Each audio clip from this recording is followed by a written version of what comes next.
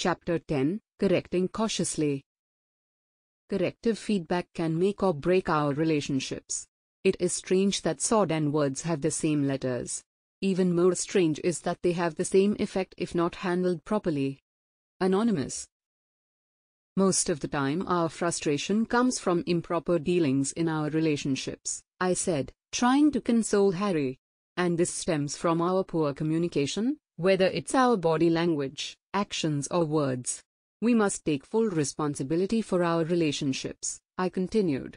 But if I'm always thinking about what to say to not upset my wife, that would make life miserable and so calculated, Harry retorted. I sighed. Harry, yes, we must choose our words carefully when we are correcting others, but before that we must learn to invest appreciation in them. I settled down to explain in detail. Investment before withdrawal. In 2017, at the end of September, I was invited to speak at the Bombay Stock Exchange on the topic of Indian culture empowering work-life balance. The venue was what you would expect it to be. A large, round auditorium, a grand stage lined with a velvet red carpet and 150 executives from stock exchanges around the world. It was a prestigious event, and I felt honored to be invited to speak there. A point that I made there seemed to resonate with the high-flying audience. I said, our mutual funds and our relationships have one thing in common: we must invest in both before we can withdraw. And this is how it is, many times we forget to invest appreciation and love into a person before we correct them.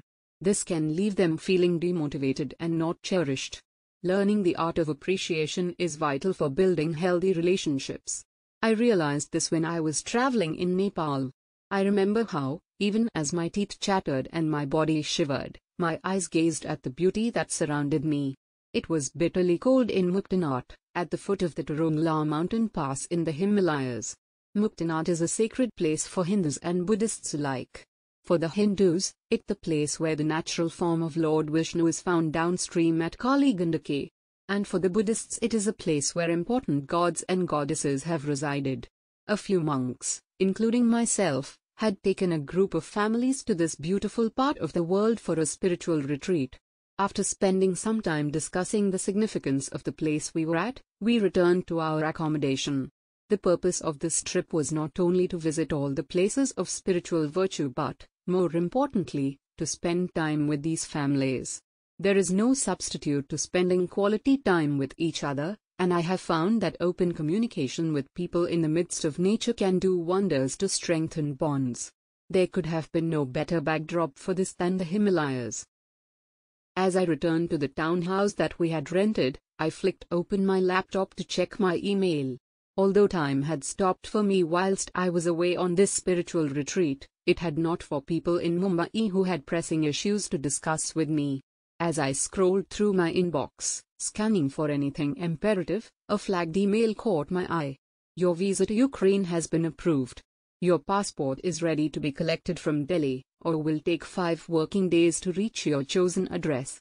5 working days. I panicked.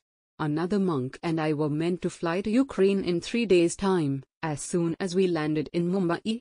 There was no way I could miss my flight to Ukraine. My spiritual teacher Radhanath Swami had personally asked me to visit. I immediately got up. I started planning in my head. I ran into the communal area of the house. Everyone was laughing and warming up over some herbal tea, their woolen hats and gloves drying on the radiators. Thinking it was appropriate, I asked one of the senior monks, out of courtesy, if I could fly to Delhi slightly earlier to pick up my passport from the Ukrainian consulate. The bus and train journey to Delhi from Kathmandu was a grueling 34 hours. A flight was only a couple of hours, saving me valuable time in my race to get to Eastern Europe. How are you planning to go? He asked me whilst sipping on hot ginger tea.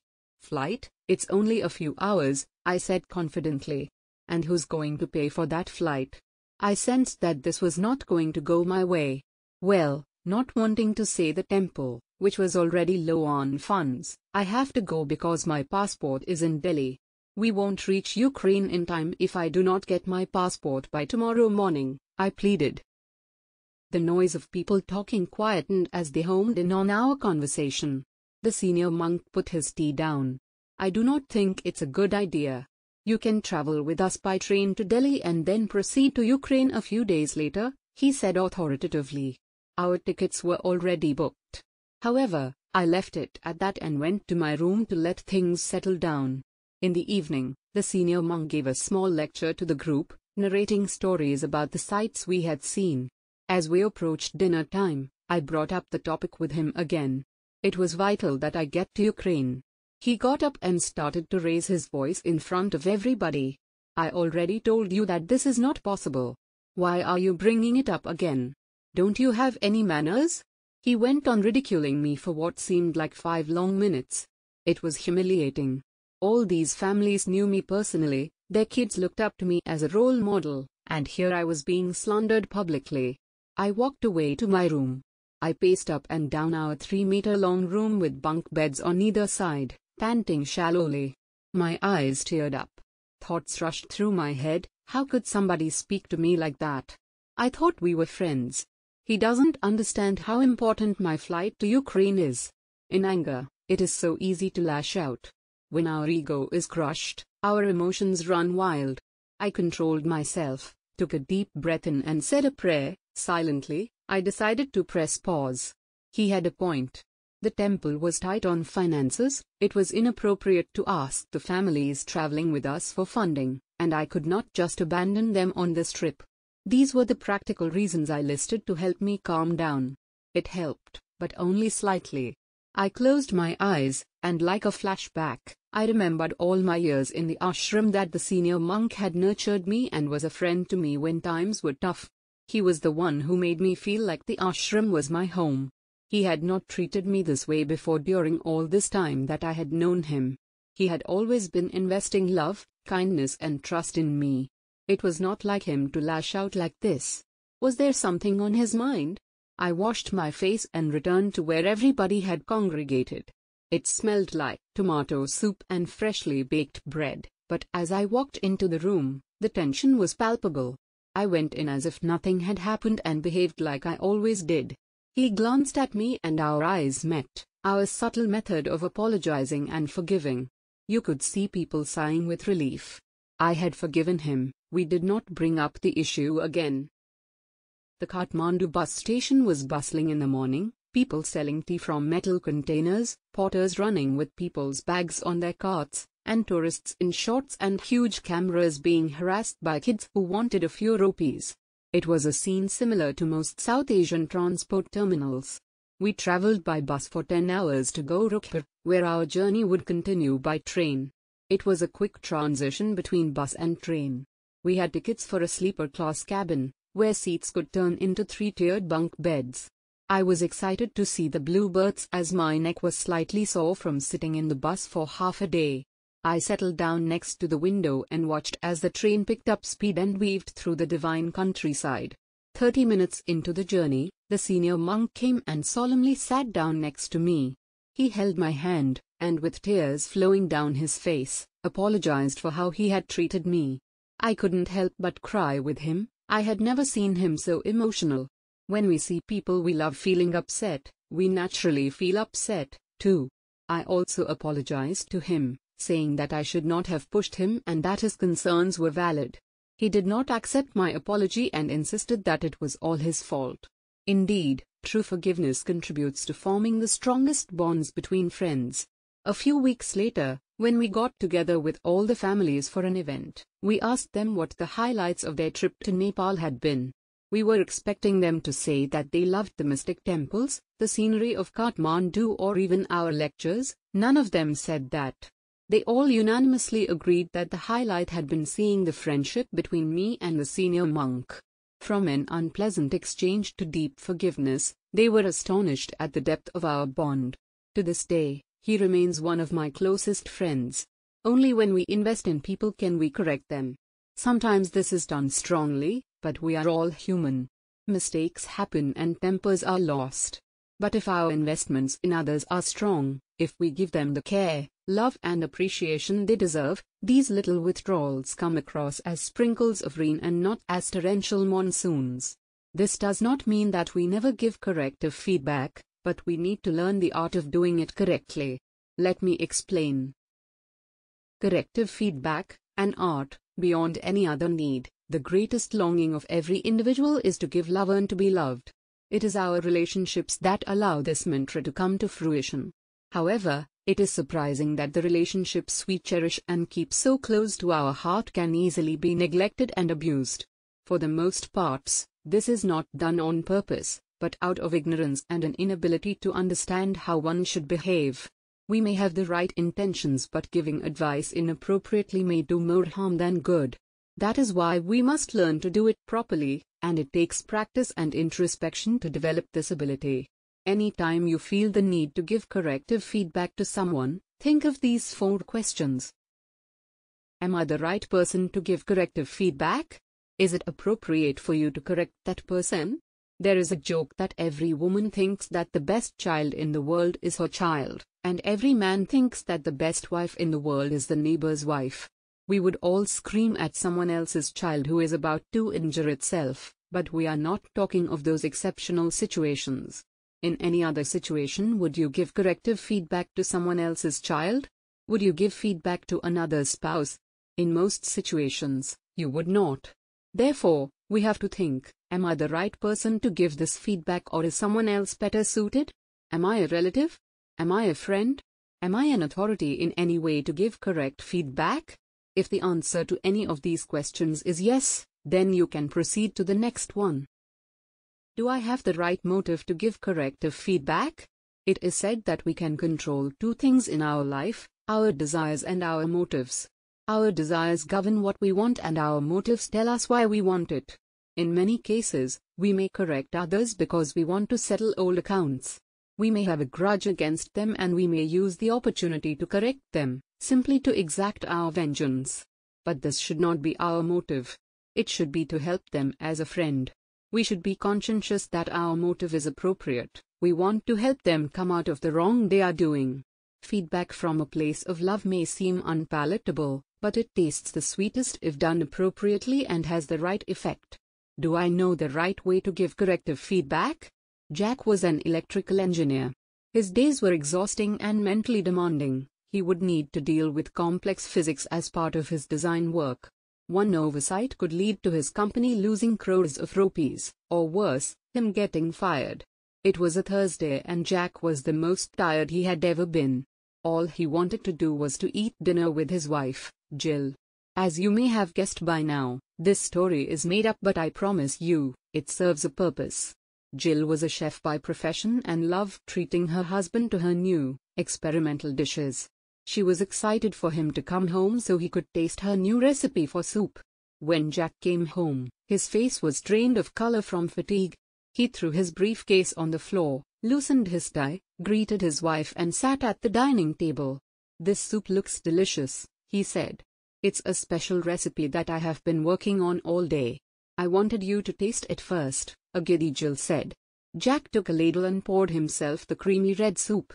He looked up at his beaming wife, watching her every move. She slid a spoon across the table for him and then put both hands under her chin, elbows on the dining table, and leaned forward. Jack slurped a spoonful. Tomatoes, good. Chilies, good. Salt, bad. The soup was totally bland. What would you do in this situation? You've just had a terrible day at work. How would you tell your wife about the poor quality of her cooking? Thankfully, Jack engineered a plan on the spot. He grabbed another spoon from the cutlery drawer and said, smiling, "It's been so long since I've lovingly fed you.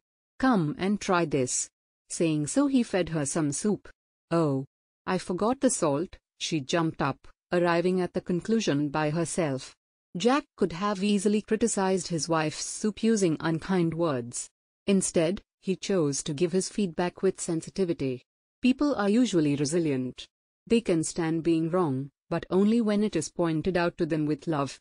Being blunt and abusive can be emotionally draining for both, and the person receiving the feedback switches off after some time. As is commonly said, it was not what you said, it's how you said it. Our tone of voice, body language and facial expressions account for more than the words we use. Is it the right time? The most ironic moment of my life occurred at Soho Square, central London. I had just finished giving a 1-hour presentation on overcoming fault finding, and a man came up to me at the end and said, "Thank you for the class, but I really hated it." I sat there stunned as he listed in detail what he did not like about the class and my delivery. I felt as Jill would have if Jack had shrieked about the bland soup.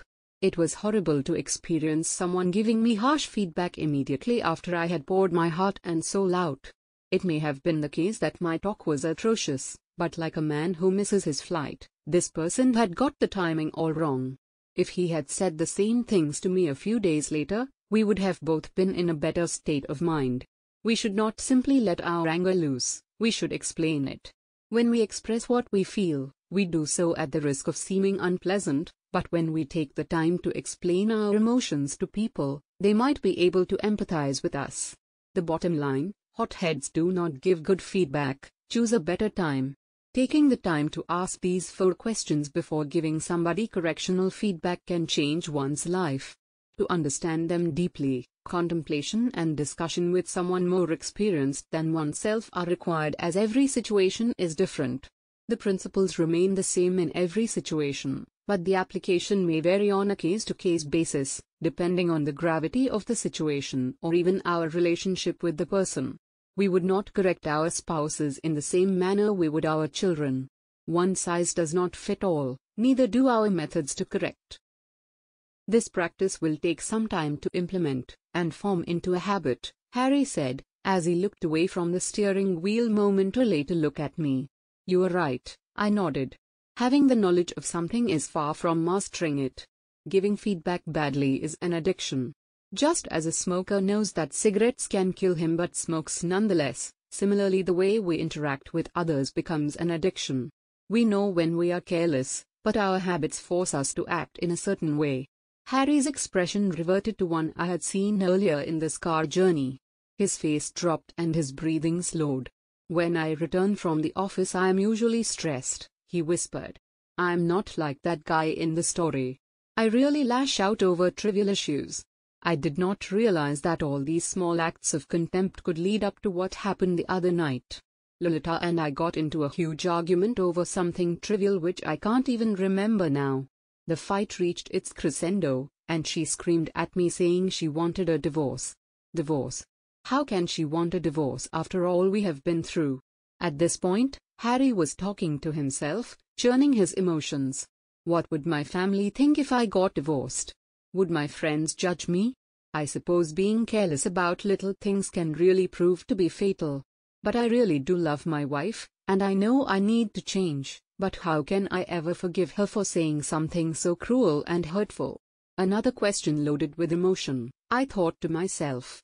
I looked out of the car window.